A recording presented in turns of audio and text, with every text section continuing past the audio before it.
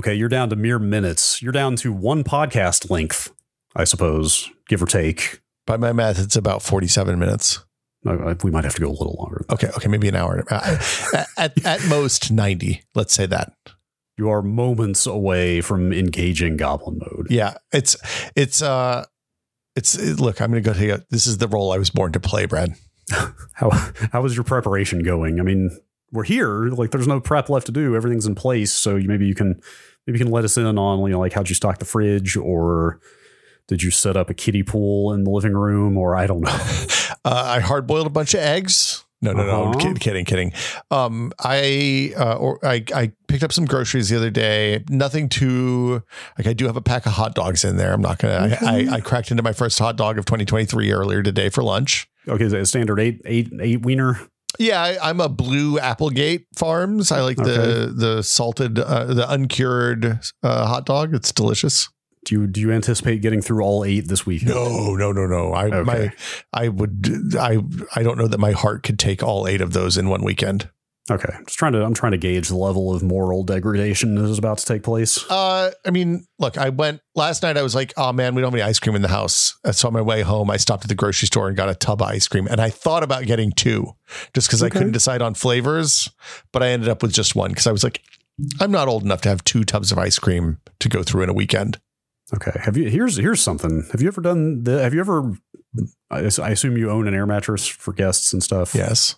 Have you ever just blown up the air mattress in front of the TV, just like move the coffee table out of the way and just turn the entire living room floor in front of the TV into a bed? We have done that. In fact, actually, that was the setup last night because the wife and kiddo are going camping, and we wanted to inflate the air mattress before they left to make sure that it like hadn't developed leaks or whatever in the garage. So they would find that out here rather than in the, in the campground away from civilization. Okay, so that's going with them. Yeah, so I don't have sadly, I do not have an air mattress here. No lounging in front of the television then. So right now, the couch is arrayed so that it's perpendicular to the TV. So I can get a full recline on and still be aimed at the TV, which I think is going to become important because, the Zelda game came out yesterday night at like 9:00. The Zelda is out. Yeah, the new Zelda. Can I ask, speaking of moral degradation, how do you intend to play that game? So I have 2 Switches charged and preloaded right now. Okay. Gina got an OLED for her birthday a few years ago when it came out, and because she wanted her own Animal Crossing island. And so normally kind of it's a shit runs downhill situation in the house where I get the new thing and it runs downhill. But we made the choice to get her the OLED that year. Sure. So I put it on her OLED. I'm going to play it on some OLED. Mm-hmm. I'm going to go tell you, I have Yuzu'd things in the past. Okay. Because it's pretty easy to pull the file off of your Switch to, do the thing with my launch Switch and pull the file off and grab the save files. I don't know if I want to spend that much time fucking around with something instead of actually just playing the game. Sure. Your time is limited. That's kind of where I'm at right now. Like looking at 33-step tutorials going, how do I want to enjoy this game? Maybe I'll just play it in its default state. I don't know. If I could go to Best Buy and buy a Switch Pro that ran at 60 frames a second or didn't frame sag or whatever, I'm sure that I am so dark on Tears of the Kingdom that I haven't even looked at a digital, like a, hey, how does this game run report yet? Okay. I want to know nothing about it. I know that Zelda and Link are in it. That's all I got. I don't even think I watched the last trailer. So, if performance is real bad, maybe I'll reevaluate my choices. Fair. Yeah. You have to make good use of your time. Clock is about to be ticking. Well, but the question is what's like, I'm going to do takeout one night, right? Okay. Because I have stuff to make dinner tonight and I'll probably do takeout tomorrow. I was thinking about getting some like Korean chicken wings, maybe. Sure. I got to go in for something that like the rest of the fam usually isn't down for, right? So like pizza, fried chicken, like a bucket of Taco Bell, all of that's in the normal shit my family will eat. I need to go to something like I was thinking maybe some pho. And like I don't know where I don't know where I should go. I don't know what my goblin mode takeout meal is. That's quite a conundrum. I got a bucket. I got a box full of Captain Crunch here. Okay. Nothing like a little mouth laceration to kick the weekend off. And if your mouth doesn't have Captain Crunch calluses, I don't know what you're doing. You're playing your games wrong.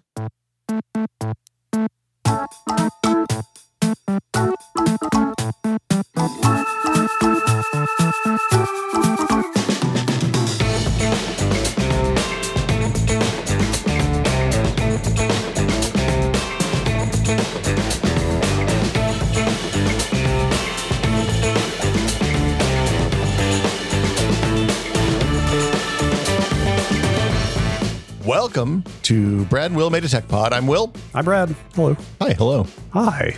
It's a podcast. This week, we have a new thing. We're doing a new thing. Yeah. We're going to rate every piece of software. Go on. And we're going to... Okay, CorelDRAW. Which version? Versus 3? Descent. Okay. 3 or 4? 4 was bad. 3 was pretty good, in my opinion. 3. But yeah, 3. CorelDRAW 3 versus Descent. No, we're not going to do this. People didn't like this. This was an up and down topic. Very divisive. Are we ever going to finish that, or is that just gone? I think we're just not going to ever talk about it again. Man. I had fun. I enjoyed that conversation immensely, but we didn't make very much progress on the topic. Anyway, this time we were talking a few weeks ago, you and I were, about the things that were kind of inflection points in an industry, right? Like the moments where before that time, things were moving in one direction, or maybe we thought things were going to look like a different way than they ended up. And then all of a sudden this thing came out and everything changed. And then the rest of the industry was racing to catch up. And it was like in this world, it's like the iPod's a great example because there were MP3 players before the iPod. But and when you looked at the iPod, you kind of initially thought, oh man, that's just a lot of marketing crap. It's nothing different. And then you use an iPod and you're like, oh wow, I got to get one of these. And as a result, everybody else that was making MP3 players at the time suddenly either shifted to like a kind of different market niche, or they just disappeared. So we want to talk about these both from a what it was like at the time perspective, right? Because there's definitely a vibes about the moments before and the moments immediately following, and then the kind of longer term bits. But then there's also, it's nice to go back now because there's historical perspective and we know what was actually right and wrong about a lot of this stuff, and especially the stuff in the like early mid 2000s, even early 2010s now. So, yep. And I mean, we'll see how this evolves over time, but I mean, we've even thought about products as trivial. Is trivial the right word here? As minor as like the Microsoft IntelliMouse, for example. Yeah, I mean, it doesn't have to be some world shaking like industry redefining thing necessarily, or you know, in mice that kind of was, but it's not quite on the level of the iPod. But it was still, I definitely looked at mice very differently before and after that IntelliMouse. I would argue that the IntelliMouse probably birthed an entire, like it was the beginning of mouse as a specialized input device rather than a general purpose input device where everybody had the same mouse. Much like most of the rest of the PC industry, it felt like the period, or it felt like the point where mice stopped wearing khakis. Yeah, kind Does of. That makes sense? But it makes sense. Well, like it was the point when the computer went from the thing you did your spreadsheets on to, you know. I mean, I guess there's two ways to look at that. One is that it's the moment the capitalism really took hold of the mouse. Mm-hmm. You know, it's the Oreos with Pop Rocks embedded. Wait, what? Have you ever had the Fireworks Oreos? Is that a thing? Pop Rocks in the Oreo cream, yeah. It's Fireworks Oreos? I'm going to tell you, I often like to use it as a perfect example of late stage capitalism, but also they're very good. So fuck me, right? Oh, this is horrifying. Firework Oreo with popping candy, says this package. Okay, no, thank you. So you should try them. They're delicious. So nothing against Pop Rocks, but anyway. Anyway, the point is historically important, caused a shift in the industry.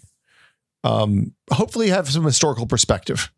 Yeah. And we're going to do the first one today. We've been researching for a bit.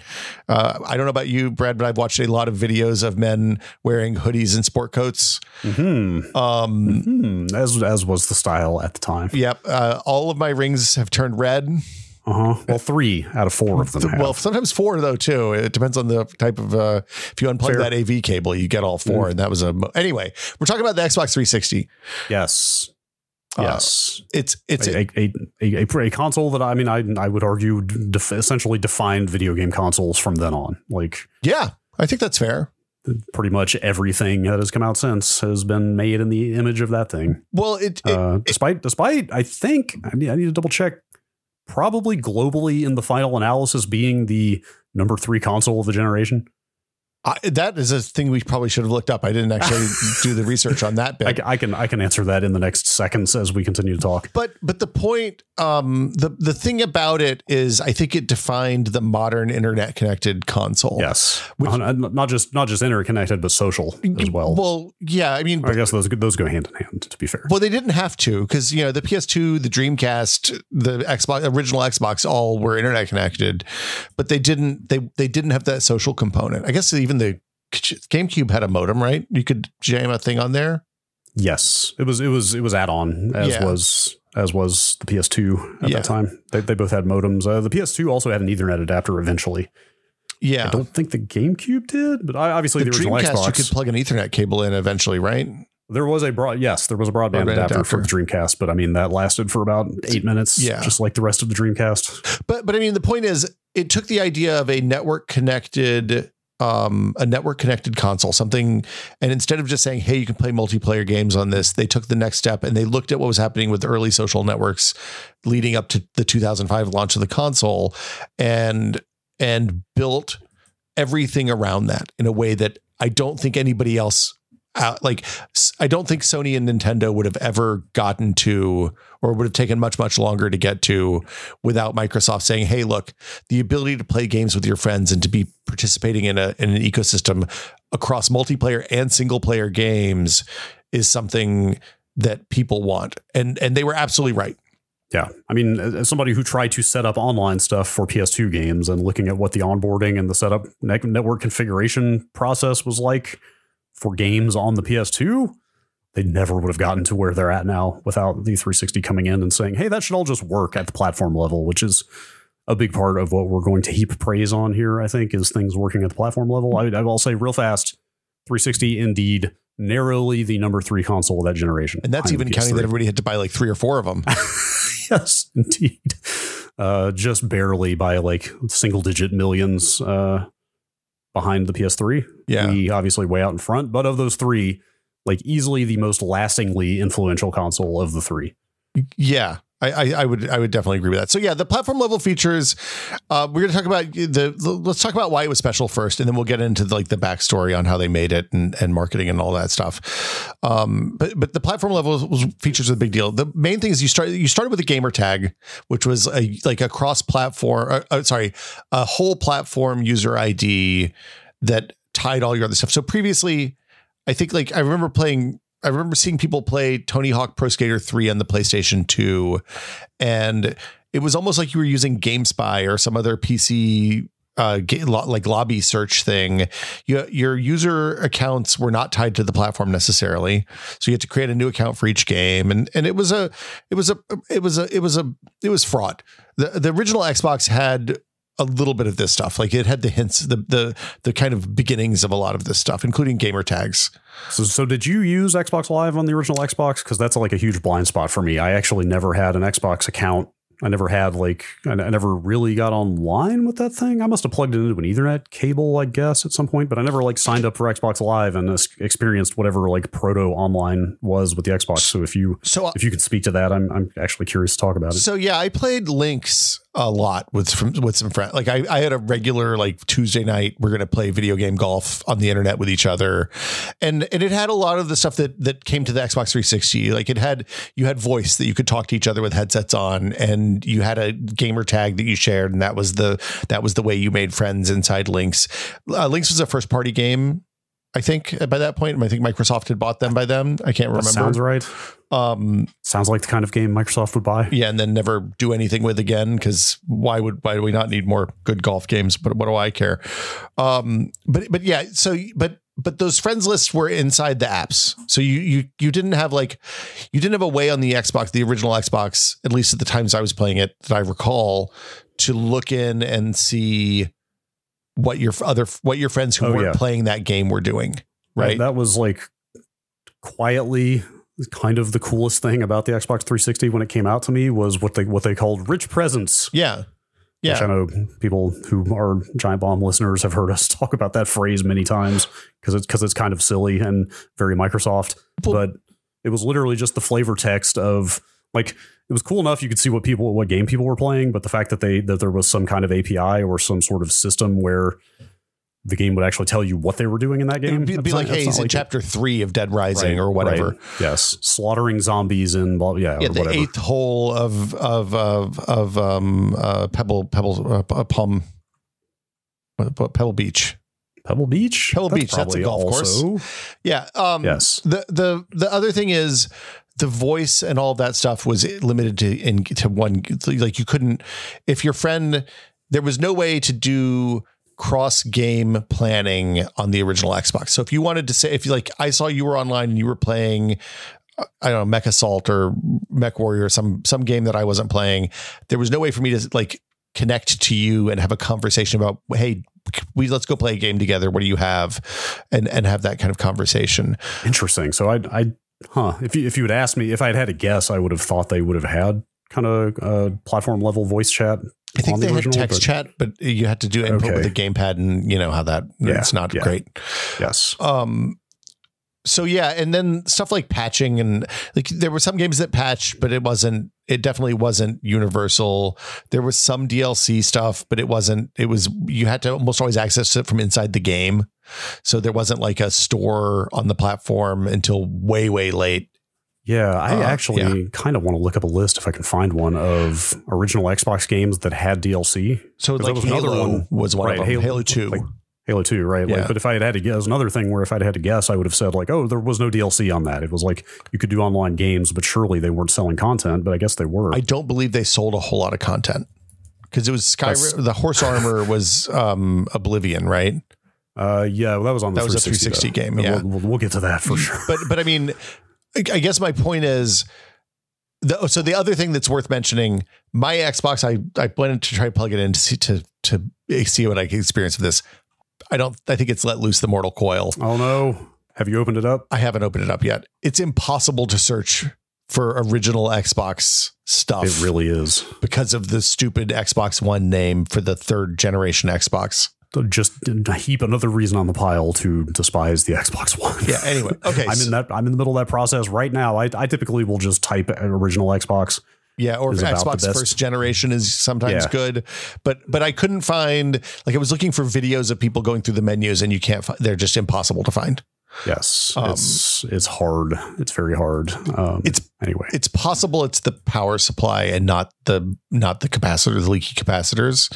Yeah, I don't know. I don't know how widespread it actually is for that capacitor to kill boards. Obviously, it's not great to have the contents of that thing leaking out onto the PCB, but I haven't actually seen a lot of people who have confirmed that it killed their system. Well, the other thing is I didn't hear a hard drive spin up when I plugged it in, so it could just be that the bearings in the hard drive are frozen, and that's a relatively easy problem to fix. Anyway, I think there's weird stuff around like. There's some encryption on the drive that they used, or I'm it's got to be sure blessed that's a in some solved way. problem at this point. And it definitely is, but I'm sure it probably won't boot if it can't read the hard drive. Yeah. So anyway, I literally dug out the old Xbox to see if I could go see what of this stuff still works and what this experience was, and it was sadly did not cooperate. Well, it's all gone. Also, they shut down that version of Xbox Live. But I'd still be able to load the game and see if where the friends menus and stuff are. Anyway, you could at least look at the software. So yeah, platform level stuff and attached to the gamer tag stuff like achievements, right? I mean, yeah, like if you just want to get into the list of things this thing kind of debuted or made better as a package, like we could probably sit here for the rest of the episode and talk about it. I mean, it's kind of crazy. It's like achievements.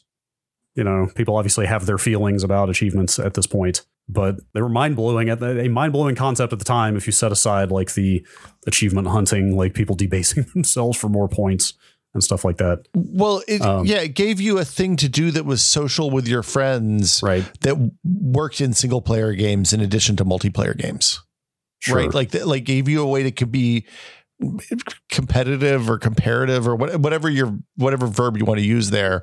It let you see it let you see how you kind of stacked up and where you were, and that my problems personally with achievements aside, that's a cool thing, and it gave you a reason. Like it was a reason to connect your thing to the internet, even if you only played single player games.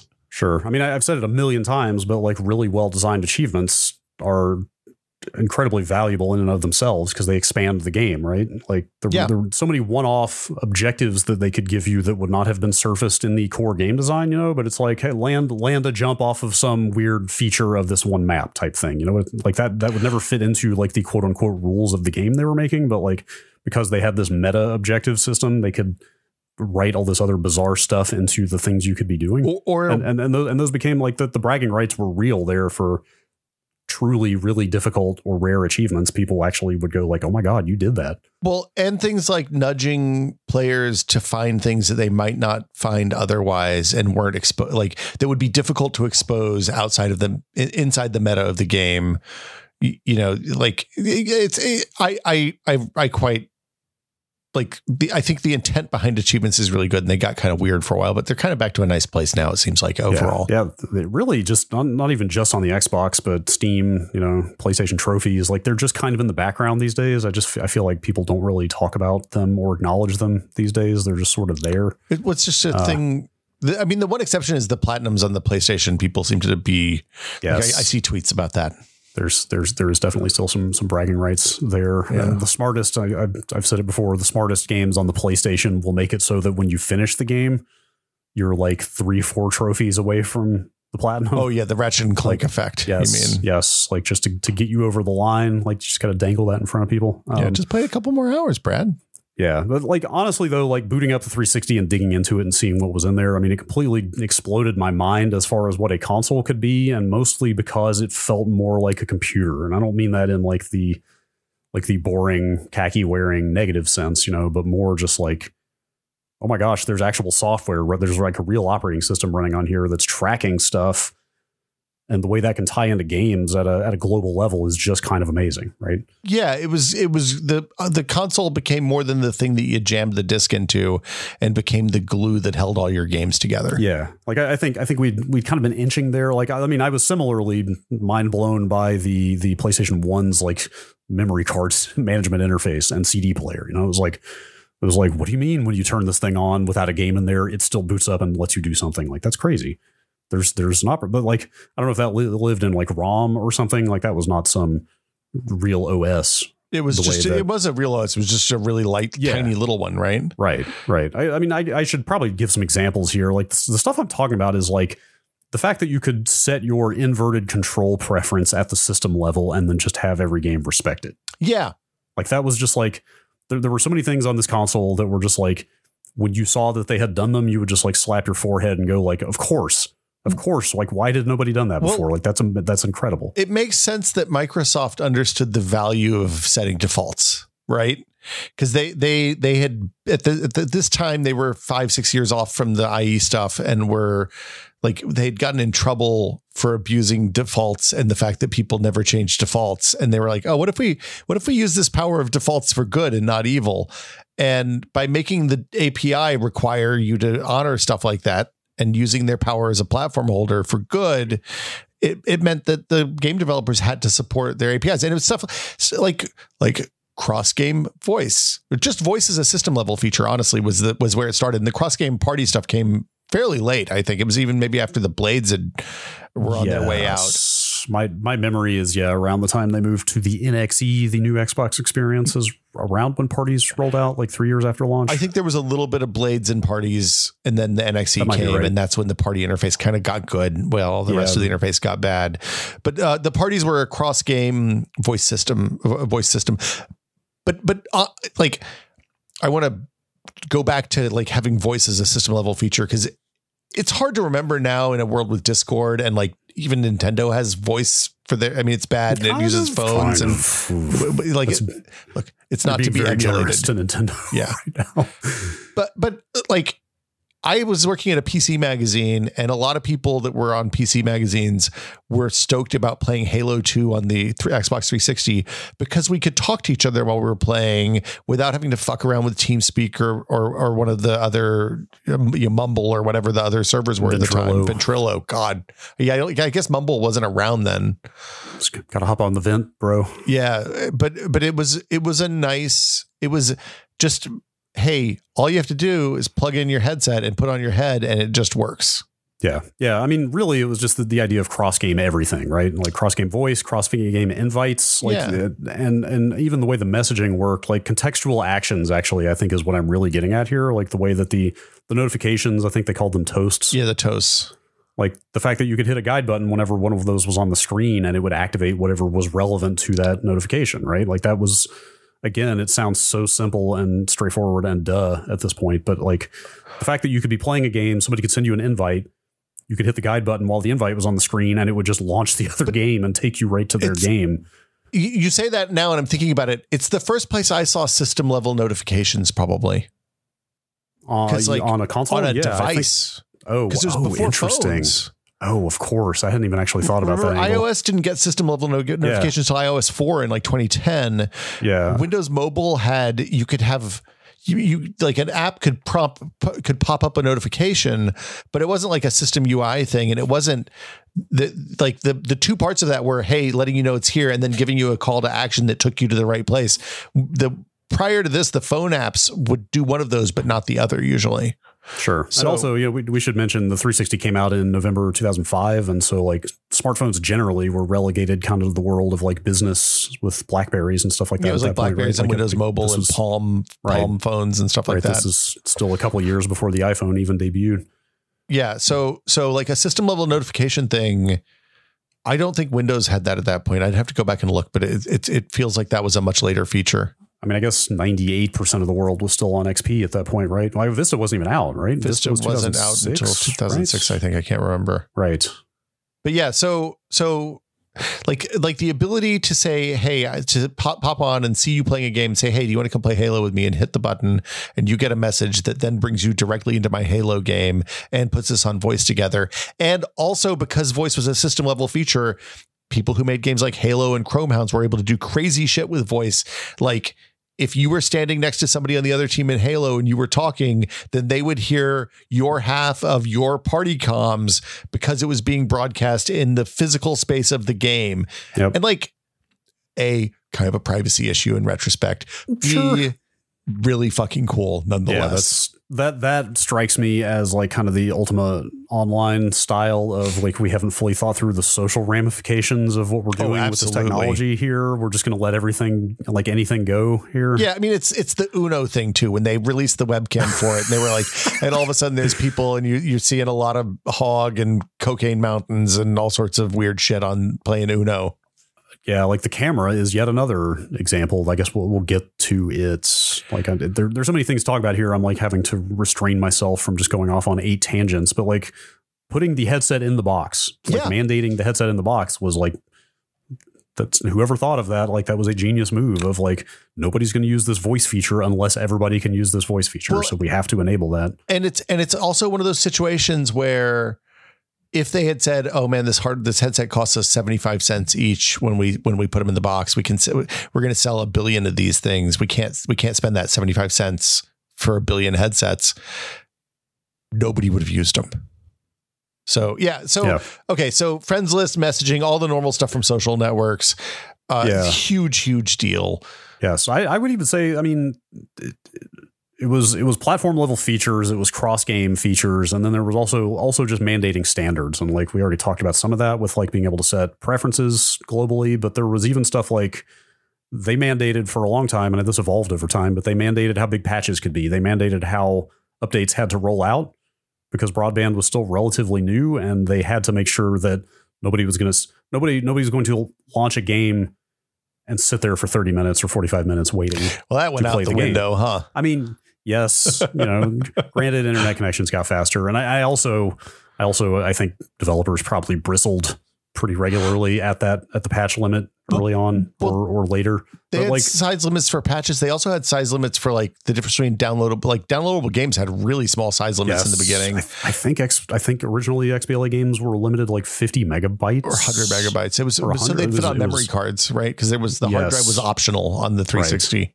Right. But like, I'm sure there were all kinds of development headaches that went along with these pretty onerous restrictions. But on the end user side, especially as somebody like I was covering games by the time the 360 came out professionally, so this was like a work tool as well as a video game console, and like never having to wait for patches, like having that whole part of the experience that streamlined was really meaningful. Yeah. You had to engage with it all the time. Downloadable games, since we're talking about patches, like there were downloadable games before, I think. Yes, but it was pretty limited. And if I recall, on the Xbox One, you had to put a disc in to download the games. I'm once again trying to search for first generation downloadable games. Yeah, it's such a nightmare. But I mean, like even if there were some downloadable games available, that's the point. The concept came into its own on the 360. Yeah, inarguably. I mean, look, the first downloadable games were for the Nintendo DD in Japan in the 80s. We all know that. We don't need to get into it. The point of this is that like when stuff like Summer of Arcade happened, it changed the conversation about an entire class of games and basically gave birth to like commercially successful indie games. Yeah, I mean, even before that, even at launch. Maybe some would disagree, but I think Geometry Wars is genuinely one of the best games ever made. It was the game I bought an Xbox 360 for. Right. It was the game I've spent all my time playing. When I got my 360, I played this $5 downloadable game more than any of the big $50 disc games. There was nothing else on the launch lineup that I gave a shit about except for, I mean, Cameo was nice, I guess, but like I was like Hexic, and there were some other XBLA games that were cool, but like this $5 game, that even then takes 60 seconds to download. Yep. And is just still one of the most enduring things on there. But yeah, like I think Summer of Arcade started in 2008. That was, if people don't remember, it was really just a promotional event. It was one game a week for X number of weeks every summer for like 5-6 years in a row. Yeah. Right. Where they essentially just put a lot of marketing muscle behind the games that were chosen as the Summer of Arcade games, but they were mostly all bangers. The marketing muscle was that A, they selected games that were bangers, and B, they put them on the front page of the dashboard of that thing, because by that point they had made the dashboard of the Xbox a destination in and of itself. Right. So previously, like you'd put the disc in the console, you'd never see the OS. Except for when you were changing games or whatever.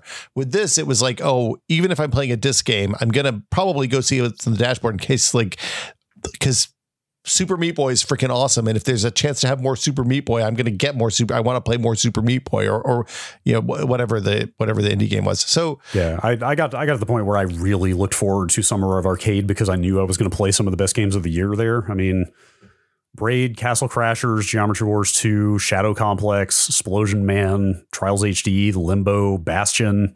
I forgot that Shadow Complex came out of that too. Yeah, it was like some serious. It was stacked, for sure. And so, like, there's a conversation to be had that probably doesn't live in here, but because they limited the number of slots that were available for games, period. Like, it wasn't like there was an infinite number of games. There were maybe 2 indie games a week and one. There weren't infinite downloadable games at that point, partly because there weren't many people making downloadable size scale games, but also partly because Microsoft really limited the number of games that they allowed on the platform. So if you got one of those slots, you had a pretty good chance of having a commercial success if you made something that was halfway decent. I remember stories of developers having to sign up for publishing deals with major publishers just to get a slot, not because they necessarily needed the publishing services, but because those big companies had more inroads to publish more games. Just to be clear, I don't think that this is a great solution to the problem. No. Right? Like it's kind of, I would qualify it kind of the same way I did about like the limited patch sizes and stuff. Like I'm sure on the developer end, it created no end of headaches and pain, but. Well, we missed out a lot of good games because they couldn't get slots or they didn't want to deal with publishers or whatever. Right. But it was maybe the right solution for the time. I don't know. But yeah, the downloadable stuff, the backwards compatibility was the other thing that was interesting. They tied it to the hard drive because the original Xbox had a hard drive, and you had to have a hard drive to play the original Xbox games because some of them wrote insane amounts of data to the hard drive. Yeah, there was also, I don't think this was ever confirmed, but so the original Xbox had an NVIDIA GPU. Oh, right. They moved to ATI. Chipset. Yeah, they moved to ATI for the 360, and forever after. Yeah, AMD/ATI have made console GPUs pretty much. Living that APU life. It was always rumored that they kind of embedded the licensing fee they had to pay to NVIDIA for the backwards compatibility into the purchase of the hard drive. That makes sense. I feel like the relationship with Microsoft and NVIDIA after the first Xbox, maybe not great. I don't know. I always got that feeling. NVIDIA never did a console again except for the Switch. And I think that was kind of an accident because the Tegra already existed. Well, they've also done those Shield things, which are kind of console. Well, yeah, but I mean, they never did the graphics hardware for another company's console. Oh no, except for the Switch, which again was already an existing part. Yeah, I think they did the RSX in the PS3, but that's kind of not the same thing.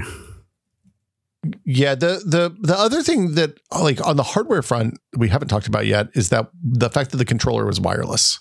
Yes. Now, I know, to be fair, I think that was only in the Pro SKU at launch. I believe the basic, the core, Xbox 360 core, I think they called it, came with the wired. I believe. But it still had the hardware inside it to let you buy a $50 wireless controller and use it with that upgraded SKU. Yes, they were happy to sell you more controllers if you wanted to get a wireless one for that basic system. And again, you could buy the hard drive separately and slap it on. Yeah. In fact, you could turn a core into a probe with accessories. There was nothing fundamentally. I think the drive tray was not chrome. The drive tray was not chrome on the core. The drive tray was just matte plastic. It was sad white plastic. The wireless controller was a big deal because we'd had wireless controllers before the Wavebird on the GameCube. I never owned a Wavebird, but people like worshipped the Wavebird. I have two of them. They're great. I still use them occasionally. Yeah, but the wireless controller just being a thing, it didn't have physical switches. You just press the button, it would turn on the console. Like it felt like it was integrated with the console, and it had the headset plug on it still, so you could get good high quality voice over that wireless link. And the range on the radio and the wireless controller was insane. Yeah, it was quite good. Like everything you're describing, again, it's all such old hat at this point. But when I put myself back in that time. Yeah, these are the table stakes now, right? Right. But thinking about just being tethered to the consoles I was playing with the controller cord back then. And when this thing came out, not only was it wireless, but for some reason, the turning it on with the controller part was the part that really just like, it's like, man, we're really living in the future now. Yeah. There were some, like every one of these little things is like cool in its own right, but it's only when you have like 24 of these things across this console that hadn't been done before that you really go like, man, this thing kind of changed everything. Well, and also prior to that point, a lot of wireless stuff was janky, right? Like you would say, oh man, I don't want the wireless one. I'm going to take the cord.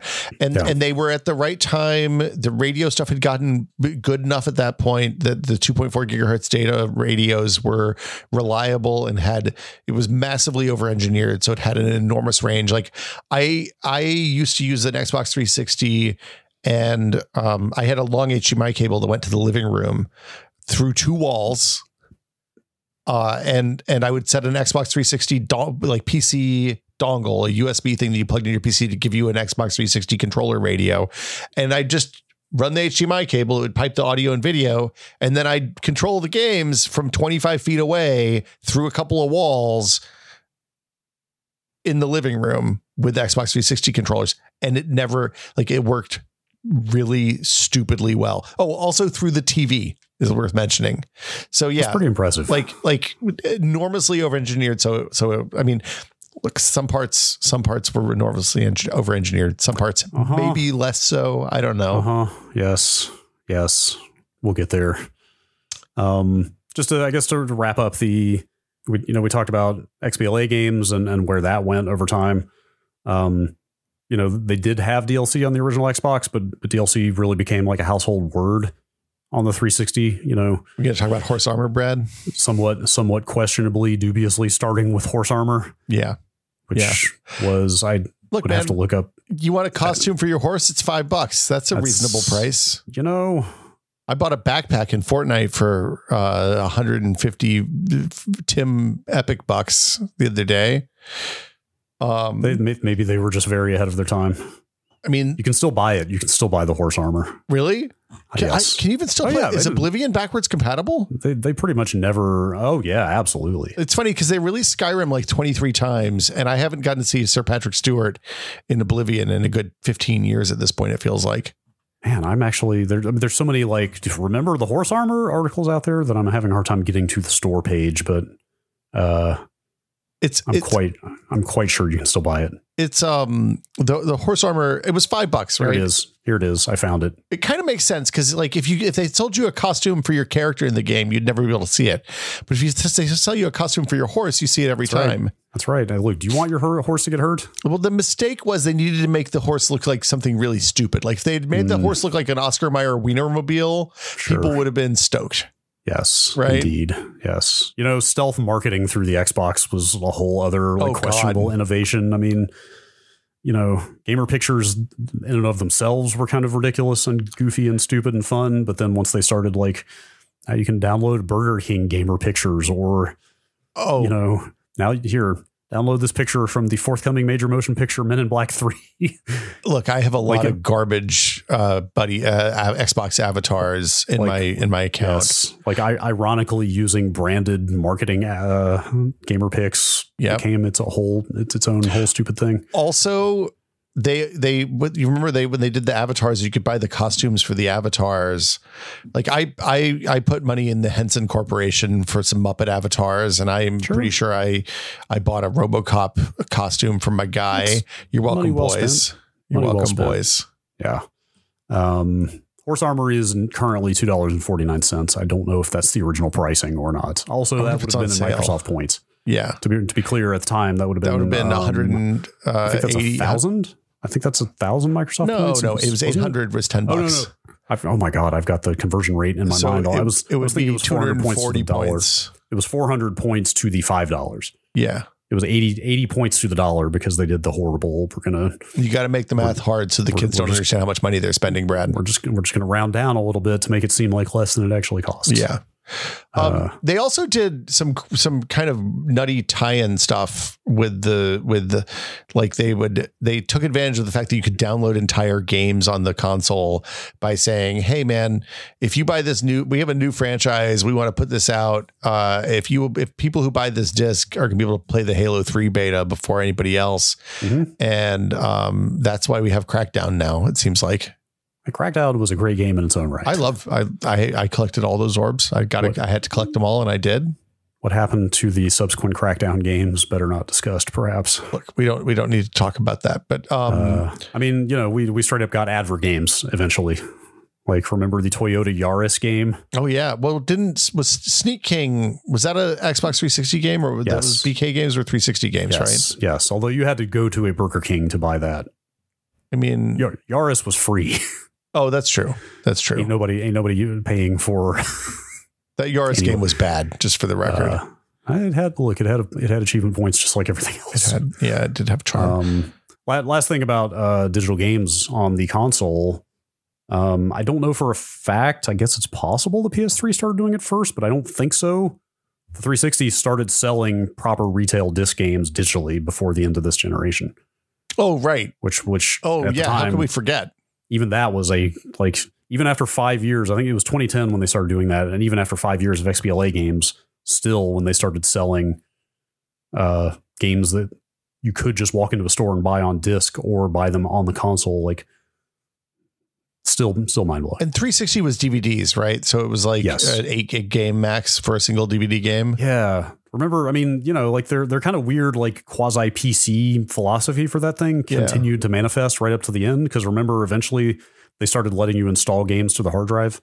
You still had to authenticate, but right, that's right. You could copy the entire disk to the hard, and then it would load a little bit faster. And yes, it would load faster. But also by the end, they were getting to workarounds where like they would ship a 2-disc game, and disc 2 would just be like some install disc. Yeah.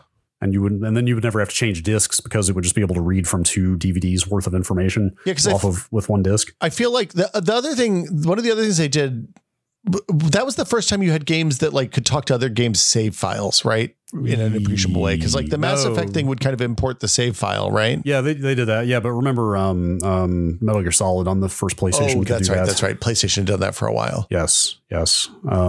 But like being able to sell games, like full games online, obviously was where everything was going. And they did that first, like covering games at the time. We've probably talked about this before. There was about a 1 to 2 month period where it felt like we were entering a new golden age of covering video games. At the beginning or at the end? No. Or when they started doing digital retail games. Oh, right. Because previously, to cover games, we had to get a physical copy of the game mailed to the office, right? Yeah. And typically they weren't going to send more than one copy per outlet, like maybe 2 if you were lucky. Yeah. I just still remember getting the email from Microsoft when no, it wasn't Crackdown. What was it? Gosh, this is going to kill me. It was something that came out right before Halo Reach. It was Crackdown 2. I'm sorry. That's what it was. Yeah. Crackdown 2 was before Halo Reach. Which again turned out to not be an incredible game, but getting that email from Microsoft was just like, hey, here's 5 codes for Crackdown 2. It's funny because that's one of the. What do you mean? That was one of the first things and I mean, I guess I'd gotten Fez, a code for Fez, but that was an arcade game, so it felt different. So again, for like, $5, $10, $15 games, it was one thing, but it was, I mean, this is kind of inside baseball, like for consumers, who cares? But it was very much like, oh my God, what do you mean? Like everybody in this office can now play Crackdown 2. Like all of us can play it at the same time and talk about it now, instead of the one person who was assigned the review or got the copy in. Well, it changed the way you guys did the Bombcast for sure. That's what I mean. But so that lasted for like a month, because the second game they did that with was Halo Reach. And then Halo Reach got leaked off the download server. Oh, and then they stopped doing that. Oh, I didn't know that. Yeah, so you can still go back and find the news articles from 2010, because they had Halo Reach up for download early so people could redeem vouchers and get review copies. Yeah. Somebody figured out how to extract that whole build of the game off the servers, and so the game leaked ahead of time. I don't know if it was fully playable or maybe they just data mined it and found out. Still, that sucks. Still, it was compromised enough that they instantly stopped that practice. I was like, God damn it. It's funny. That was nice while it lasted. Yeah, that. Well, and then, I mean, yeah, the later platforms kind of tightened some of that stuff up, it seems like. Yes. Like then it became a whole, it's more inside baseball of like, they only have so many codes to go around now. Like you think they could just generate them ad infinitum, but no. But yeah, so the hardware stuff, we touched a little bit on the controller before. It's important to mention, like when they were pitching the Xbox 360, before they even announced the hardware, Microsoft was going around to PC outlets and saying, hey, we're thinking about doing this thing. We want to have a uniform interface for PC games to use a gamepad. And up until this point, gamepads on PC were like, calling them second class citizens is kind of being kind. Mm-hmm. Because each game you'd have to load up the game and then you'd have to kind of reverse engineer what the developer intended the controls to be, probably without having played the game at all. Like you went into a menu and literally said, okay, I want A to be this, and I want B to be reload, and and X to be slide or whatever it happened to be. Were you still mapping literal up and down and left and right on the D-pad or the joystick at that time? Because you definitely, prior to that, you definitely had to. And I don't know if they had even standardized that much at that point. So kind of prior to Halo, the controls were definitely non-standard. Maybe time splitters was the other one that was really important, I think, for using both sticks together. But yeah, there was no consensus on like left trigger would be aim down sights and right trigger would be aim and stuff like that. Sometimes you'd click the stick to zoom in. Sometimes it would be. What I'm talking about is like, and again, maybe this had been fixed by this point, but like, remember like in the 90s, you would boot up a game when you had your gamepad plugged in, and it literally, the first time you launched the game, it would be like press up on the D-pad, press down on the D-pad, press left, because it didn't know what up and down were. You had to define them manually. So like I'm trying to figure out how rudimentary things still were in that sense before the 360 and the Windows drivers for it. So if you had a common gamepad, like a Logitech or something that was like common enough that the vendor, the game developer would have built in a preset for it, it would look at the USB HID and be like, oh, okay, you're one of these. Here's what we recommend. And it would probably fill in for you. If you had anything, even the slightest bit weird, or you had janky USB drivers on your mother board or any other number of failure cases, it would not. You'd have to do the thing that you're describing. So when Microsoft came around, I was like, hey, here's what we're thinking about for a controller. We think it should have bumpers and triggers and 4 face buttons and a start and a select and 2 sticks that you can click. And I was like, yeah, that sounds fantastic. Nobody's ever going to support it. And then because the console was successful and because they made the drivers easy to use and the APIs to interface with the controllers were really straightforward, everybody used it. And now you plug in a gamepad and it just works. Even if you plug in a PS4 gamepad or this is largely due to some work that Valve has done at Steam, but you plug in a DualSense or a Nintendo Pro controller and they work too. And I don't think we would have that without the Xbox either. Definitely not. I mean, not to sound like a broken record here, but the number of times you were like doing things for the first time in this era and having your mind exploded, it was endless. But that was another one, was the first time you plugged a wired 360 controller into a computer and it just started working. Well, but and the game recognized it. And then eventually, not after not too long, they started putting the actual button prompts as iconography in the game. Right. And it was just like, oh my God, like the stuff has reached a level of integration that I didn't think it would ever get to. Well, the other thing that's important about this whole idea is that resulted in the Xbox default controller layout being pretty much the standard layout for most games. Like there's some variants because Nintendo doesn't have analog triggers and Sony puts the sticks on the bottom instead of a cattywampus up and down thing. But 2 sticks, 4 face buttons, 2 bumpers, 2 triggers, the sticks click, start and select is the standard now. Yep. And this is 100% where that came from, for sure. Also, this is like something I have to remind myself a lot of these days, to never be deceived by things working in a way that seems like they're magic where computers are involved. Like anytime anything ever just seems like it happens, it didn't just happen. Like somebody probably had to like sweat blood to automate that in some way, in terms of like plugging hardware into a thing and having it just work. Oh yeah, and on not just the hardware side or the Windows side or the driver side or even the Xbox side, it's that they also went to all these studios and were like, look, we're going to give you a shitload of controllers and we're going to give you some early busted ass APIs that probably don't work real good, and we promise that by the time you ship your game, it's going to just work. And then they did. Yeah, like whether it's at the level of like firmware or a microcontroller or like plug and play logic and a driver that goes along with it, or like developers using some API at the game level, like tons of work has to happen behind the scenes for something to just get plugged in and go. Yeah, and like that was a huge milestone for kind of cross platform between PC and console. Well, it's funny because like that development stuff and the outreach that happened with that was the culmination of, at this point, 10-ish years of DirectX work. They shipped the 360 shipped with DX9 and a D3D9 capable GPU.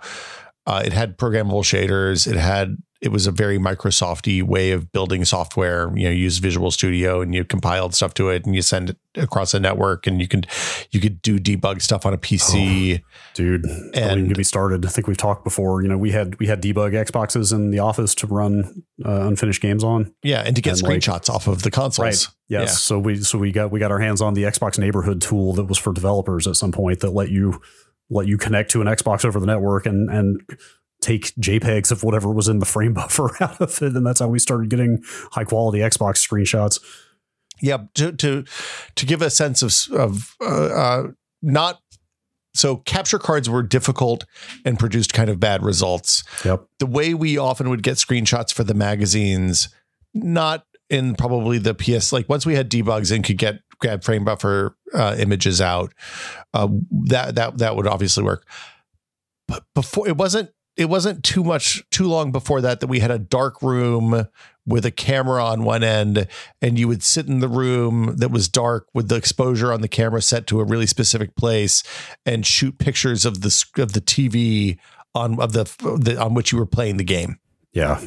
I think people don't realize how janky it was to get screenshots and footage of video games back then. Like I remember, again, I was deep into making video game content on a website at that point, but like the day I realized, oh my God, we're going to be able to get screenshots for the website of Xbox 360 games that look just as good as the, I don't love the term bullshot, but like the kind of manicured shots. Yeah, the marketing screenshots that you were provided by the platform. Yeah. Like the marketing screenshots that are coming out before release. Like, oh my God, our screenshots are going to be just as high quality as that. And that was because it was a network connected console with like Windows-esque accessibility features for developers and stuff, right? Yeah, I did a handful of reviews for OXM back in the day, and they had a whole debug rig that they'd send home with you to get screenshots. And it was like, hey, here's a foot pedal that's just a keyboard that you would jam as when you wanted the screenshot, and then you'd get 200 screenshots out of it, and you'd be able to go through and get exactly the thing you wanted. It was amazing. To be clear, the interface on that the Xbox Neighborhood tool was very like programmer GUI. It was just like, okay, somebody hacked this together with like whatever Win32.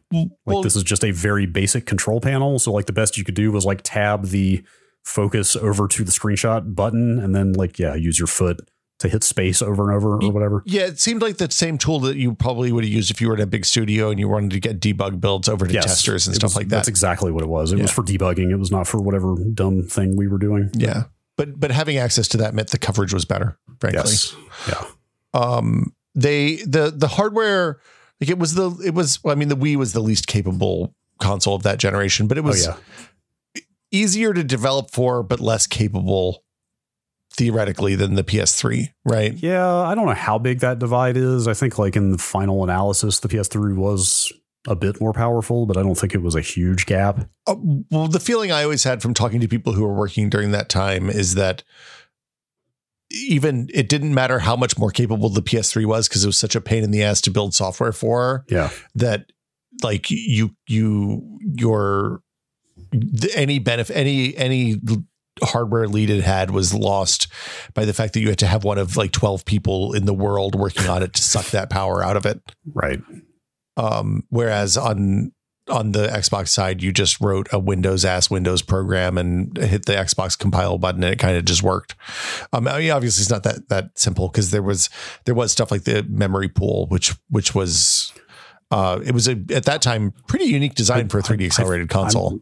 I'm pretty sure it was the first console. Maybe somebody can correct me, that had just one giant pool of memory that everything could access, or not everything, but the CPU and the GPU both were working off the same memory. Definitely in the shader era. I mean, it was the first thing that had programmable shaders and had that kind of an architecture. Right. There was I think there was some older stuff that had unified memory but pre 3D or early 3D like the N64. That was like kind of pre what we think of as a GPU. Yeah. And the fact that it had a pretty good sized chunk of RAM with 512 megabytes, I think Epic took the blame. I don't know. They seem proud of the fact that they got Microsoft to put an extra 256 megabytes of RAM in that thing. That was always the story that went around, or they may have said that explicitly. Mark Rain said it explicitly. He was like, "Hey, you're welcome. I saved a billion people." Something he would say. Yeah. But yeah, they were basically like, here is what we are working on. It's going, here's Gears of War. Like, if you want this to run on your console, you need to double the memory. Yeah. Gears is its own thing. Like, I don't want to get into the nature of the game so much because I think the cover shooter era ended up being like kind of a bummer eventually, or incredibly oversaturated. But in terms of the way that game looked, that was like a top 5 ever moment of, oh my God, I can't believe video games look like this now. It was real bumpy when that thing everything came out. was bumpy and shiny. Yep. Also, Gears, this is the generation where where people realized that if you took a popular song that everybody knew and played it slower, made a slow, sad version of it, then it was real good for trailers. It's so not, thanks. Not all innovations are positive. Yeah, fair.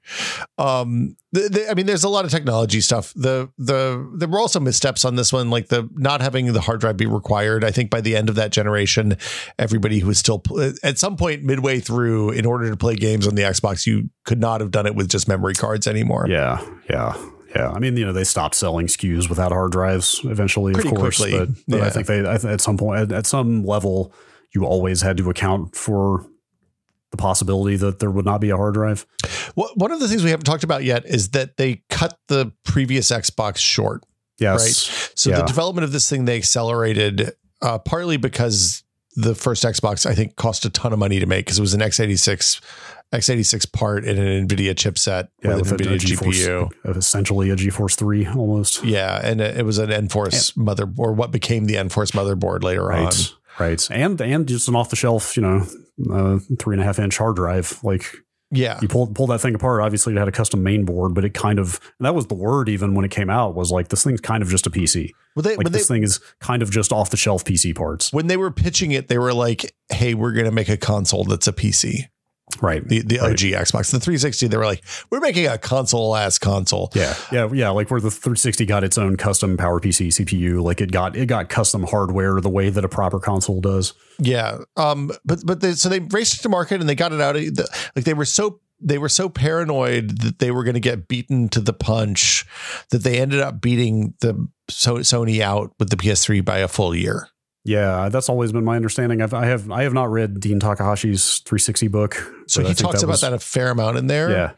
Yeah. Wasn't it the executives were convinced that Sony was also going to ship in 2005 and that they had to be out? Well, so they had the feeling that they were late from the very beginning, because remember the original Xbox was late as well, right? Yes. It was after the PS2. Yes. I think it was around the same time as the GameCube, but yes, definitely after the PS2. Yeah, and they felt like Sony had been talking to IBM for an extended period of time at that point, and they'd been working on GPU stuff, and that they were convinced that they were moving it for 2005. Yeah, and then they did not. I didn't. I knew that the 360 processor was also PowerPC based, but I didn't realize it actually uses the same architecture as the Cell. The Xbox. Yes, I'm just straight up reading from Wikipedia here. The cores of the Xenon processor were developed using a slightly modified version of the PlayStation 3's Cell processor PPE architecture. I did not know that. That's fascinating. According to, so you remember the Cell was a kind of joint development effort between Toshiba and IBM. Yeah, IBM, Sony, and Toshiba. Yeah. According to David Shippey and Mickey Phipps, this doesn't say who they are, presumably IBM employees. The IBM employees were hiding their work from Sony and Toshiba, IBM's partners in developing the Cell processor. Of course. Well, I mean, usually that stuff is when you have I don't know if this is how they do it still, but my understanding is that they silo off the different group, like the group that was working on the Wii processor and the Wii processor, and then the groups working on the Xbox and PS. I guess there was no PS3 processor at ATI at that point, right?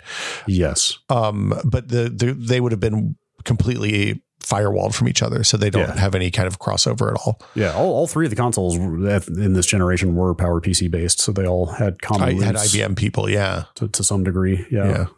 I don't know. I'm not like suggesting anything illicit was going on there. No. But it was like, I'm sure there was, hey, I heard about something, kind of like you hear about stuff. Honestly, there's a lot you can tell by watching what people are hiring for. Mm-hmm. If you want to do a little bit of totally legal industrial espionage, you just watch what the hirings look like. So sure. Anyway, they got it out a year early. The official announcement at E3 that year, I watched it again for this. I hadn't watched it in a really long time. It is hopelessly optimistic, Brad. Okay. In what ways? Well, they're so.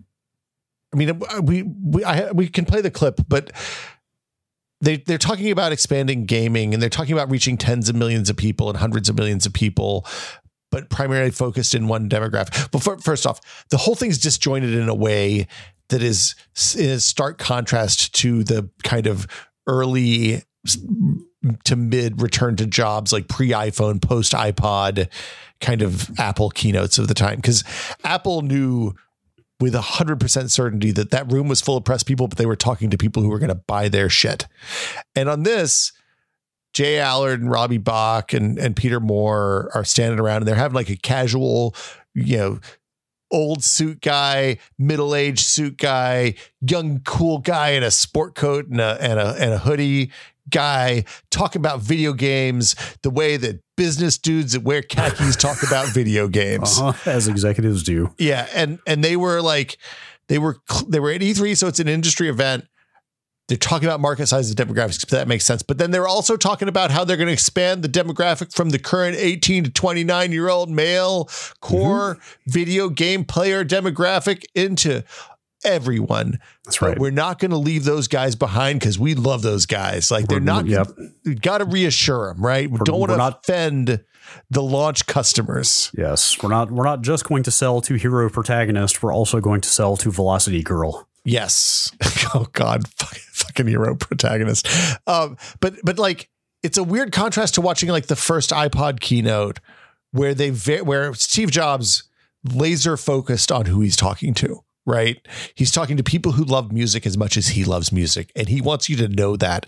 And like, I have no doubt that Robbie Bach and Jay Allard, and especially Peter Moore, God, Peter Moore loves games. I know for a fact Peter Moore loves games. Yes. But they were talking to people who buy games for Walmart and Target and GameStop, and they were not talking. And all, oh, by the way, we know that the nerds that play video games are also going to be watching. Yes. Yeah, but to be fair, I mean, Steve Jobs' stagecraft when it came to product announcements was pretty much unparalleled. I mean, the guy was a huge asshole in a lot of ways, but like he could command a room when he was showing you a new thing like nobody else before or since. And he clearly didn't have a team of marketing experts behind him telling him to make sure that he hit all these different points. Because there are a couple of moments where like there's a moment where I think Robbie Bach puts his hand on the console. He's like, shit, I put my hand on the console early. He takes it off and then he puts it back on the cue. Oh my God. I'm like cringing. I'm not even watching this footage and I'm cringing just hearing you describe this. Yeah. It's like, it's kind of sweet actually, because like it's like they're doing karaoke for the thing. They're like, why are there millions of people watching these things? We've got to get millions of people to watch our things, but they didn't exactly understand why people watch it. And, they also were right about a lot of stuff. I want to play this Jay Allard clip now where he talks about expanding gaming. 30 years ago, we saw the birth of this industry with the arrival of the first 2D games. Games that appealed to everyone. They found a very broad audience that numbered in the tens of millions. And we all remember those great ads from that era, where entire families surrounded the TV on the couch playing games together.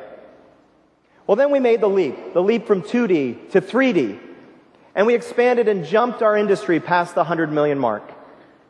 But at that very same time, we narrowed our scope to a much more limited demographic. Today, we're poised to make the leap again, this time from 3D to the HD era. Now, of course, the HD era is about high-definition graphics and unbelievable sound, but the implications of the HD era are even more profound than that. It's about the ability to connect with your community and to personalize your experience. It's about unleashing the creative power of human energy. If we work together to create games and experiences that really deliver on the promise of the HD era, as an industry, we'll take games places they've never been before. In the HD era, we're going to reach 1 billion people with our medium.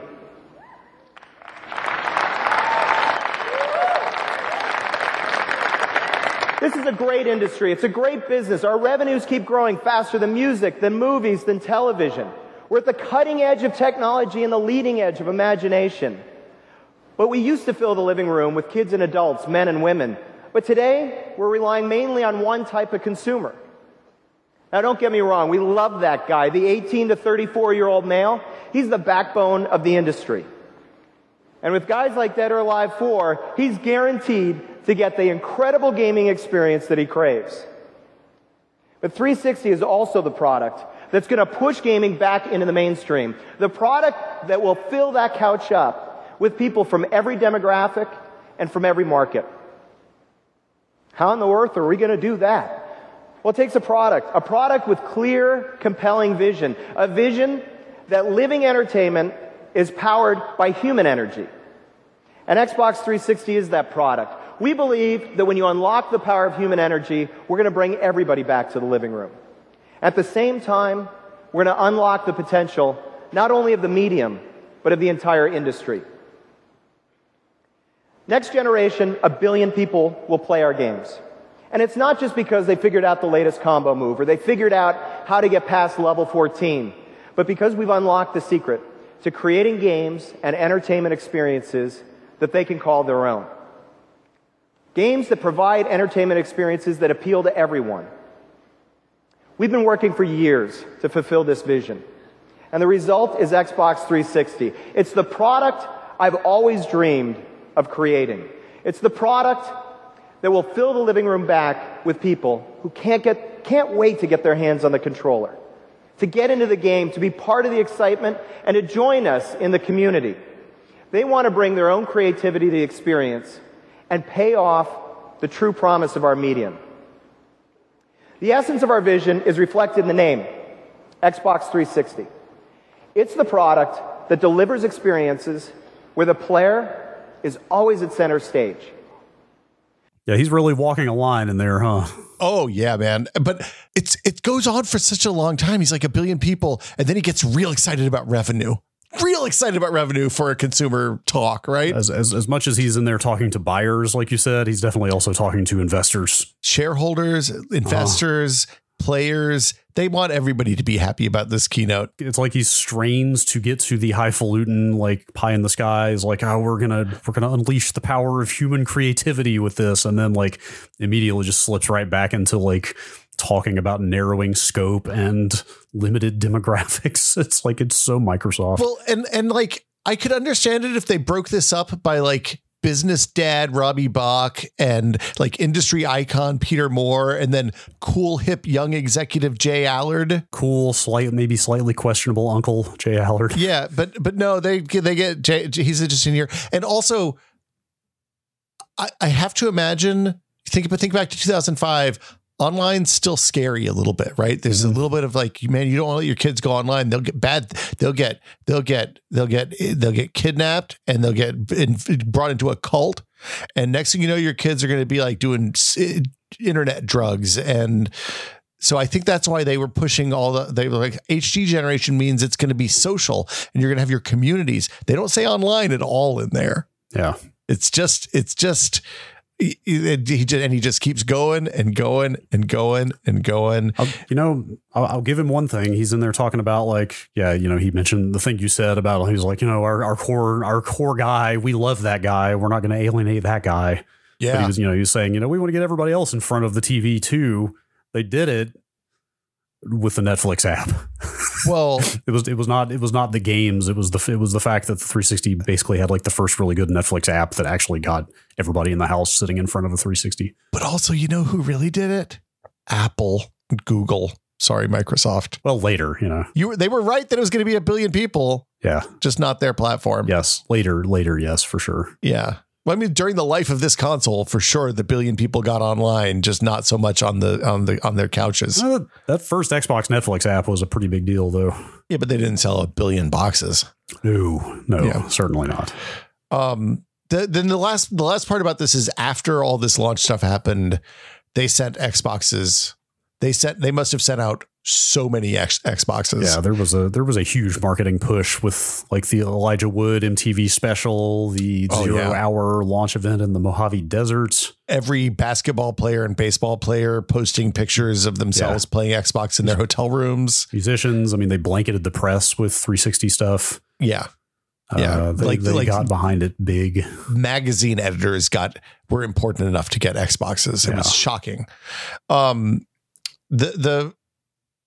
then this is the part. If this was like a behind the music, we'd play the dun dun dun dun dun dun dun dun music. Mm-hmm. The failures started to pile up, Brad. Yeah. Yes, they did. I remember the first time I heard the phrase "Red Ring of Death," and it was, "Hey, do you have an Xbox we can borrow? One of ours conked out because there was a pile of Xboxes in every magazine in the company." Mm-hmm. And we were funneling them into OXM so that they could keep working. Oh, you guys had that too? Yeah. Well, we had a good pile and a bad pile. Well, yeah, eventually the bad pile outweighed the good pile, of course. But like, yeah, we straight up had like a stack of extra Xboxes and like sitting in the original cardboard shipping boxes, just waiting to be broken open because you knew eventually they were going to be needed. The coffins never lay empty. Yeah. So Red Ring of Death, started out in the way that major manufacturing defects do, with like people posting on the internet, hey, my Xbox just stopped working. Has anybody seen this before? What does it mean when 3 red lights are on the front? And it turns out it means that it was going to crash anytime it was under any kind of load, and then eventually it would stop working. People, before Microsoft acknowledged that it was an issue and started repairing them, people came up with some crazy fixes, including, load up the CPU and GPU with a high powered game and wrap it in towels so that the vents don't work and it gets hot to the point that the solder remelts and maybe reflows long enough for it to work again for a while. Did you ever actually try that? I might have once, actually. I can't remember. I was always afraid to. I was afraid I'd burn the house down. I don't think it was very effective. It seems like it would buy you a couple of months, maybe. I don't know if we've ever gotten an answer on this, but I don't know was it 100% failure rate on that first run? No. So was it not? There were people that did, like, repair companies before. Okay, so it's hard to know, because also there were probably some consoles that were only used for like Geometry Wars and stuff that wouldn't hit it hard enough to heat it up to the point that it actually died. Like my first one died when I was playing, I think, Dead Rising, which was one of the first games to use multiple CPU cores, which generated a lot of heat, which then, blah, blah, blah. There were almost certainly some consoles out there that people used for Hexic and Geometry Wars and nothing complicated and never got hot enough to cause the problem. I think I would exempt those from my question just because they weren't subjected to normal use. But I guess what I mean is, like, given normal usage patterns, was it guaranteed that because anecdotally, that was certainly my experience. So the range of failures as reported by repair companies up until that point, who looked at large sample sizes, like 1,000+ sample sizes, where it was like 30% probably. Wait, really? Man, I would have thought it was a lot higher than that. Industry standards at that time were like a 3% failure rate. So sure. It's 10x worse. Still catastrophic. Still pretty bad. Like when 1 of every 3 you're selling is becoming inoperable, that's pretty bad. Yeah. They didn't really acknowledge it for a while. But when they did, they actually did a pretty good job dealing with it, I would say. Especially given that up until that point, I don't think I remember anything of this scale failing that people acknowledged and made right, which makes sense for a product designed to last for 8 to 10 years, right? Yeah, yeah, and also, I mean, look at the investment they made in this thing. Yeah, yeah. From R&D to marketing to the whole push behind trying to break into this emerging market, like they kind of had no choice but to make this right. Yeah, this was essentially them. Like, had they not made this right, they would have lost the multi-billion-dollar beachhead that they spent the beachhead they spent billions of dollars establishing. Yeah. And they there was a story of where Peter Moore shared the experience he had of walking into Ballmer's office to tell him about the fix, where he was just repeating to himself, okay, we're going to send them an empty box via FedEx. They're going to pack the console in that empty box. They're going to send it back to us. And then in the next 3 weeks, they're going to get it back fixed. It was going to cost more than $1 billion, 1.15, 1.25, somewhere in there, $1 billion to fix all the failed consoles. Of that, $250 million was going to go to, according to this story, Peter Moore, to FedEx. And he went to Ballmer and he's like, told him what was going to happen. Ballmer's like, how bad is it? Here's what we're going to do. What's it going to cost? Okay, do it. And that was it. That was the whole thing. Okay. I was bracing for some like Ballmer blew his top kind of thing, but I don't know that Peter Moore would tell the true version of that story if Ballmer blew his top. Fair. I mean, the way this stuff happens typically is that somebody's like, we're going to, so Microsoft doesn't say that this is actually what happened, but the German magazine CT, which is a famous computer magazine, clocked the problem at the time that was later confirmed, 10 years later confirmed by Microsoft, which was that they used a lead-free solder that didn't handle heating and cooling cycles particularly well and developed microfractures. In 2021, Microsoft finally, as part of this big giant documentary about the Xbox, the 20-year anniversary of the Xbox, they did officially say, hey, the problem was bad solder on the GPU flip chip, which developed very small cracks over heating cycles that caused it to have a bad connection and crash when under load. And most certainly everything I've been able to read is that most certainly that was a result of an EU requirement to use lead-free solder, which was not a common thing at the time, or not super common at the time in 2005. And they used the wrong lead-free solder, which probably saved them 1/100 of a cent per unit or something ridiculous. And they spent billions of dollars fixing. Well, the compounding problem was that they rushed to market as fast as they could and just didn't do the due testing to uncover something like this. No, the things I've read have said that they did the testing. So there was a person who was vetted by a couple of publications to be a former Microsoft employee who came out with, hey, here's what actually happened. And that person reported that on early 100 unit first runs off the line batches, they would have 38 working Xboxes out of a run of 100.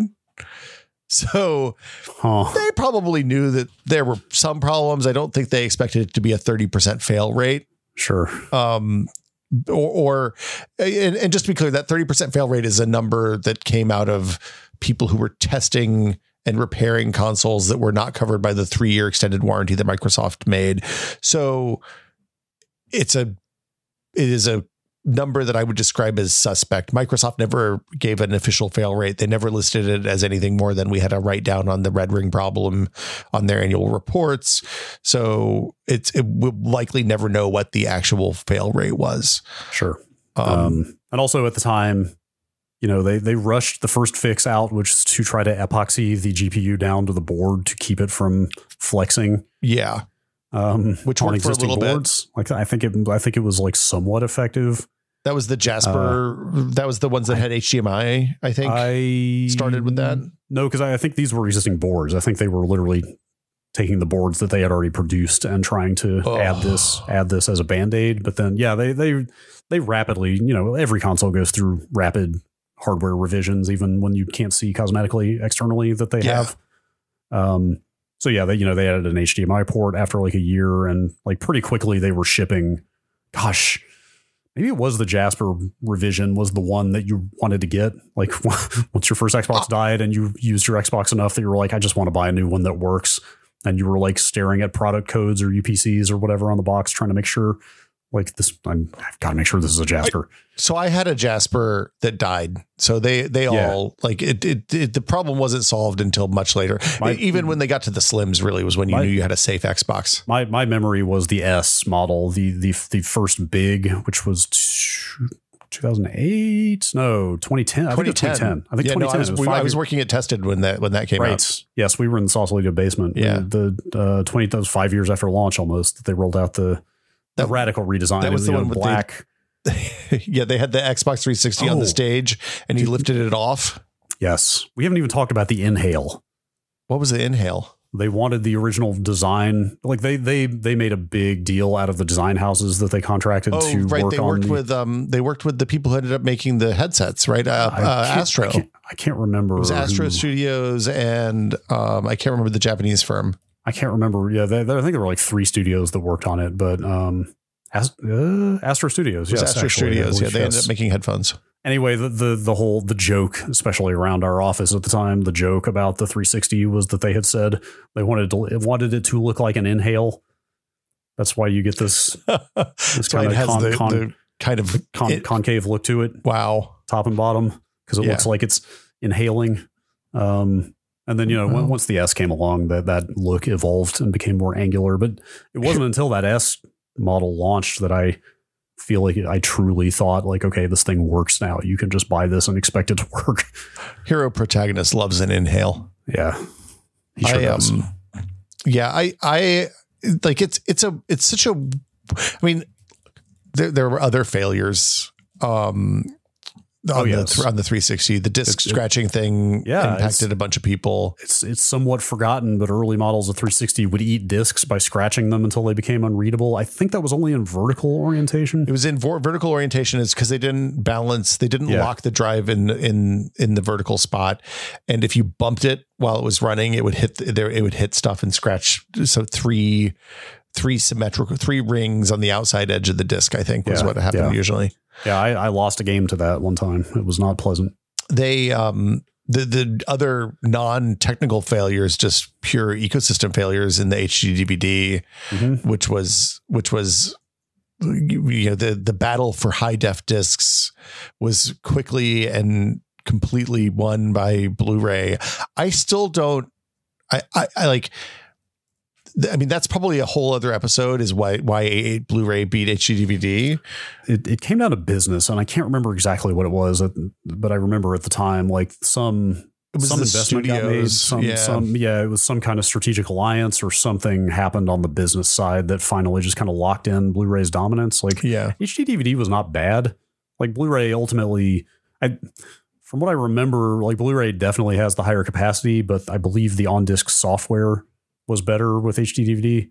Blu-ray had higher capacity. I remember like the Blu-ray menus were authored in Java, and that got a lot of criticism. Like the capabilities of what the Blu-ray. Granted, who cares about software running off of movie discs at this point? Like whatever. Yeah. But at the time, like that was the interface you had to work through, right?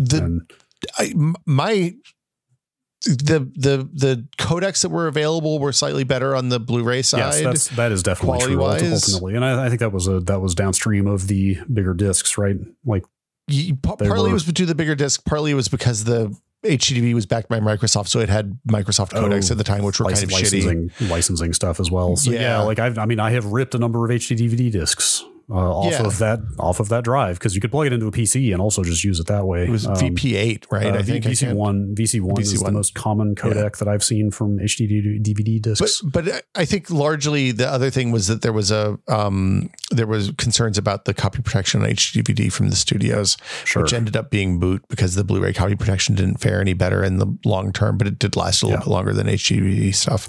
Yes. And then this is the bullet point that's going to get expanded the most, I think, in conversation. Speaking of ill-fated add-ons, the Kinect. I kind of like the Kinect, Brad. Man, even the second model Kinect on the Xbox One didn't work anywhere near what they promised.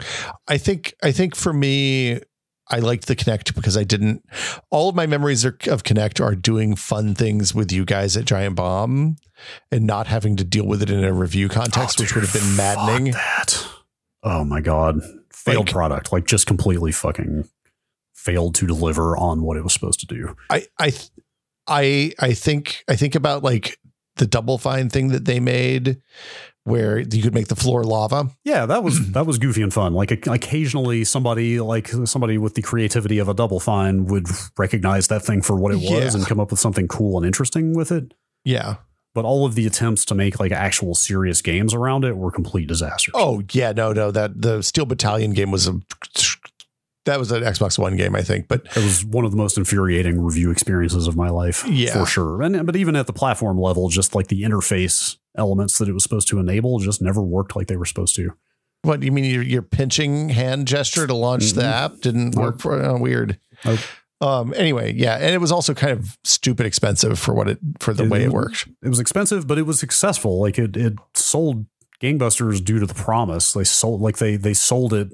By sold, I mean like pitched a vision parents for bought it them because they wanted their kids to move around the living room instead of sitting on the couch playing Call of Duty and eating Cheetos. And I think just everybody thought, the pitch videos they made for this thing were pretty enticing. It's just that it never actually worked. Yeah. Right. But because it sold so well, that led to the ascendance of Don Matrick and the focus on Kinect and TV and, entertainment apps with the Xbox One. Like it kind of torpedoed basically what happened with the Kinect torpedoed the entire next generation of the Xbox. Well, it's interesting you say that because Phil Spencer came out last week and was talking about that. But like, did they not look at the attach rate for games on that thing? I can't imagine that they were selling like 10 games per Kinect or anything ridiculous like that. Like people had to buy the first 2 games to be like, man, this doesn't work. Anyway, you got me, man. Hubris is all I can say. Throw the pickle at the screen. That's all I know.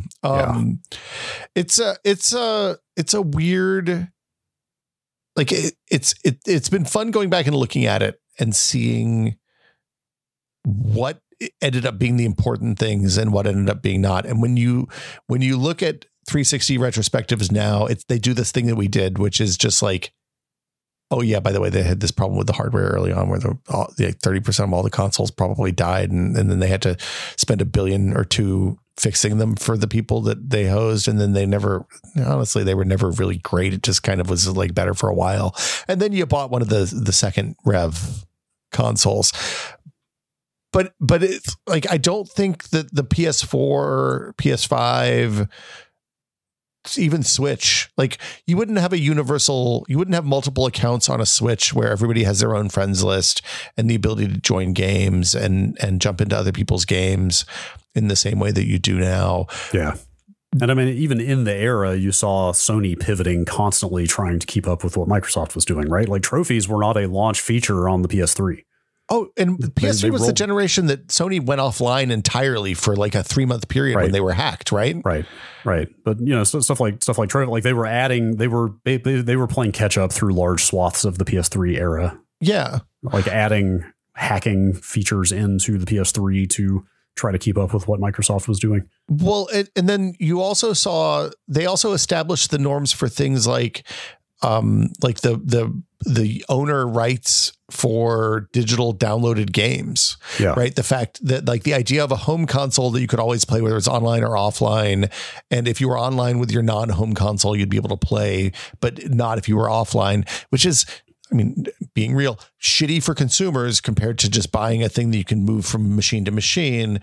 But it did let us do things like I played multiplayer games. I played multiplayer Burnout with my wife on our second 360 when we each had our own TV with one download because she had the home one and I had the one that was always online or whatever. Right. And I mean, that carried forward even to stuff like the Switch and the PS4 and the other games. Like this is a console that established literally almost all of the norms of the modern internet connected console. Absolutely. And then Microsoft blew it on the next generation. They sure did. Even the Xbox One had a lot of interesting features that I felt like carried on from the smart stuff they were doing with the 360, like the like automated dashboard updates and stuff like that. You know, that stuff was in the background of the failures with it, with Connect 2 and the cable box integration and all that weird stuff. But like quietly behind the scenes, they were still innovating on just basic usability stuff. Like, oh, this thing will just update itself overnight. You don't have to. In fact, automated patch downloads never existed on the 360, did they? Like, see, I'm forgetting. You launched the game and it would download it, but the downloads were small, so it didn't matter. Right. That was the trade-off, right? Is like the Xbox One downloads could get to be like 20 gigs and it was really, really slow. So you had to do it overnight. Otherwise, people would have to spend 20 minutes waiting for their game to launch. Right. But, you know, that's another example of a feature with the Xbox One that now we just take for granted, but games patching overnight while the console is in sleep, or the console even being in sleep, basically, you know. And then things like, hey, you can have your console will tell you what's on TV on your cable box, which you have plugged into the input port on the back of it. Maybe less good, that one. Appealing. Yeah. But anyway, yes, they have, between mainly the 360 and to an extent the Xbox One, like they absolutely have defined what a modern console should do at the system level. Yeah, it's fun because it's been fun going back through this because you forget what a big deal stuff like voice was, right? And you know, the historical ramifications of this are that they came into they spent this entire generation, like you said, with Sony on the back foot, and they came into the next generation with an opportunity to just continue what they'd done. And then they launched the Xbox One with a frankly incomprehensible digital rights management scheme for games and a download only or download primary. Like even when you bought a disc game, it would be a download and all the stuff that like we understood because it was our job to understand it so we could explain it to people. But consumers and people watching pretty roundly rejected to the point that, you know, they never really recovered. Yeah. And, you know, they launched a console that just didn't play games quite as well as the PS4 did. I mean, the difference was kind of negligible for casual people, but for people who are hyper into video games, like, you know, this console is hitting 1080p regularly. This other one is not. Yeah.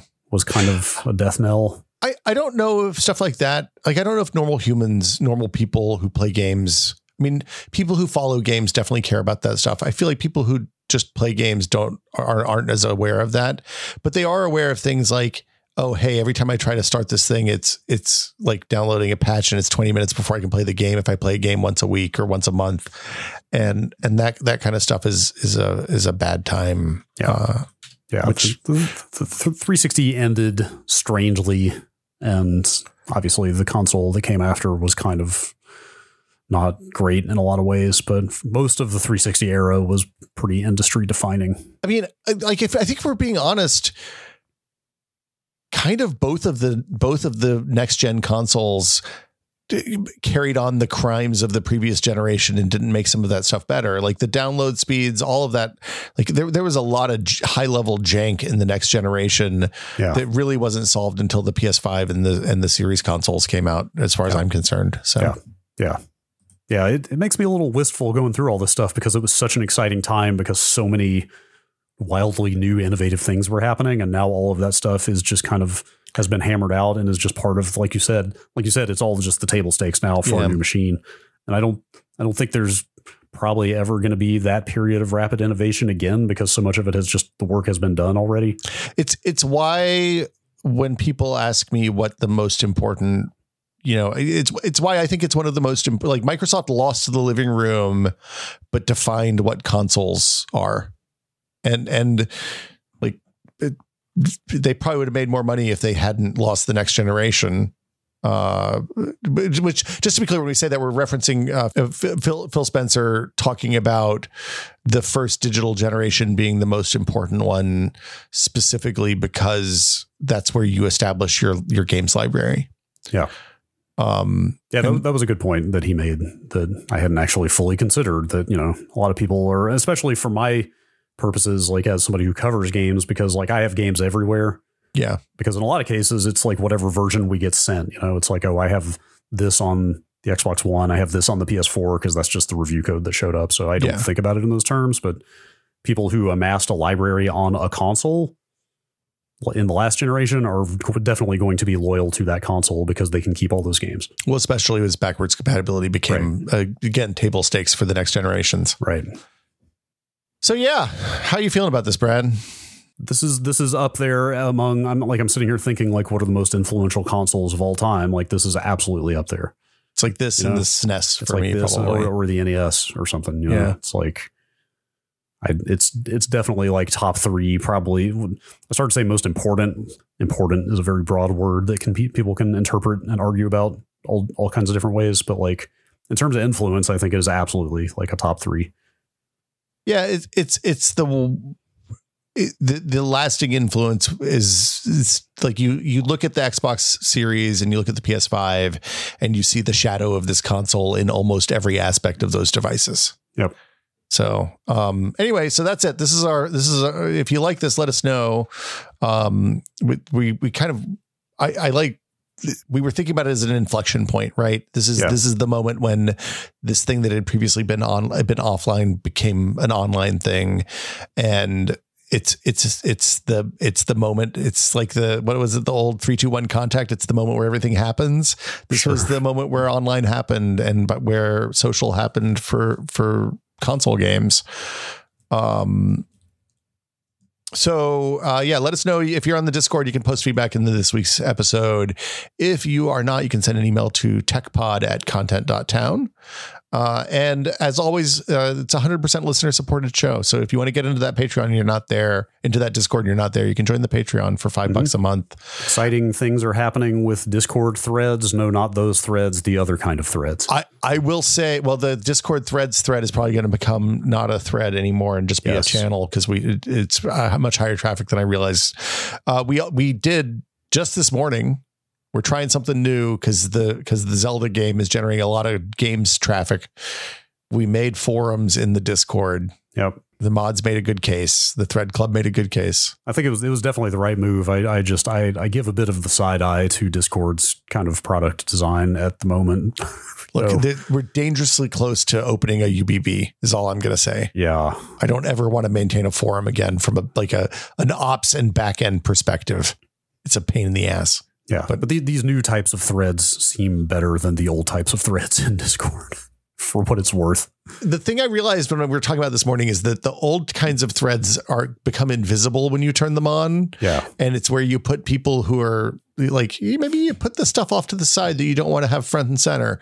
And the new kinds of threads are very visible, and like it draws people in. You're like, oh man, I do want to know about, I do want to know about truck driving on Thursday nights. But anyway, you can join the Discord. You can get in the Patreon for $5 a month by going to patreon.com/techpod. And we appreciate everybody who joins and helps support the show, because that's we don't run ads. Yeah, that's it. Yeah, you are the reason we are here. Yeah. We would rather you monetize us than monetize you, I guess. Yes, we're the product, not you. Yeah.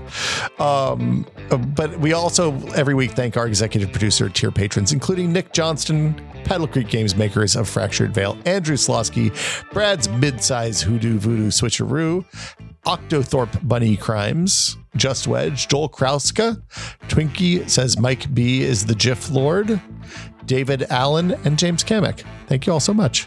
Yeah, thank you. And I guess that'll do it for us this week. I hope people like this episode. If they do, let us know. And if you don't, let us know too, because we appreciate all the feedback. And we will see you all next week. Bye, everybody.